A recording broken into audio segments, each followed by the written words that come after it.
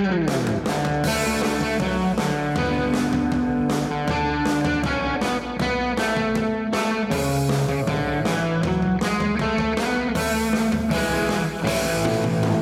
and welcome to the How to Live in Denmark podcast.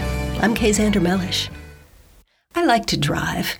I like to be on the open road, like in the American Southwest, Arizona, Utah, Nevada. Put your pedal to the metal. No one in front of you, no one in the rearview mirror. Just you and the open road. You will not get that experience much in Denmark, a small country with a lot of people packed into a small area. There's not a lot of open land here, not much living off the grid, which doesn't mean drivers don't long for it. You'll see those open roads in Arizona and Nevada in a lot of Danish TV advertisements. It's frequently said about Denmark that it's not a car country. You hear a lot of well-meaning internationals say that in Denmark you don't need a car, that you can bicycle everywhere you want to go.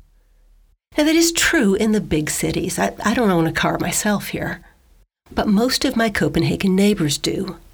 And cars are pretty much a necessity in the countryside. There are now 2.5 million cars in use in Denmark, roughly one for every other resident over age 18. Which doesn't mean it's easy to drive in Denmark. The traffic is terrible. The fuel costs stratospheric. The parking spaces are doll-sized. Bicyclists own the road and often ignore traffic rules. And cars are expensive. You'll be taxed 85% to 150% on the purchase price of a new vehicle. And if the car uses gasoline, that'll cost you about $7 a gallon. So if you're just visiting Denmark, don't feel you need to rent a car when you land at the airport. Even if the home or business you're visiting is in the suburbs, there's a good chance you'll save money by taking a cab. And most Danish taxis are Mercedes-Benz or Teslas.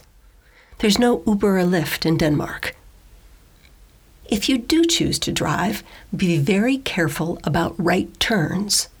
Several Danish bicyclists are killed every year because a car or a truck took a right turn and the bicyclist continued going straight. Maybe they were drunk or grooving out to music on their earbuds or simply not paying attention. But there's no legal right turn on red in Denmark. And even on green, the bicyclist has the right of way.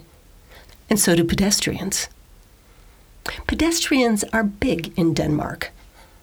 Almost every Danish city has at least one central shopping street that is pedestrian only. Although annoyingly, cars do tend to inch down these streets under the guise of making deliveries.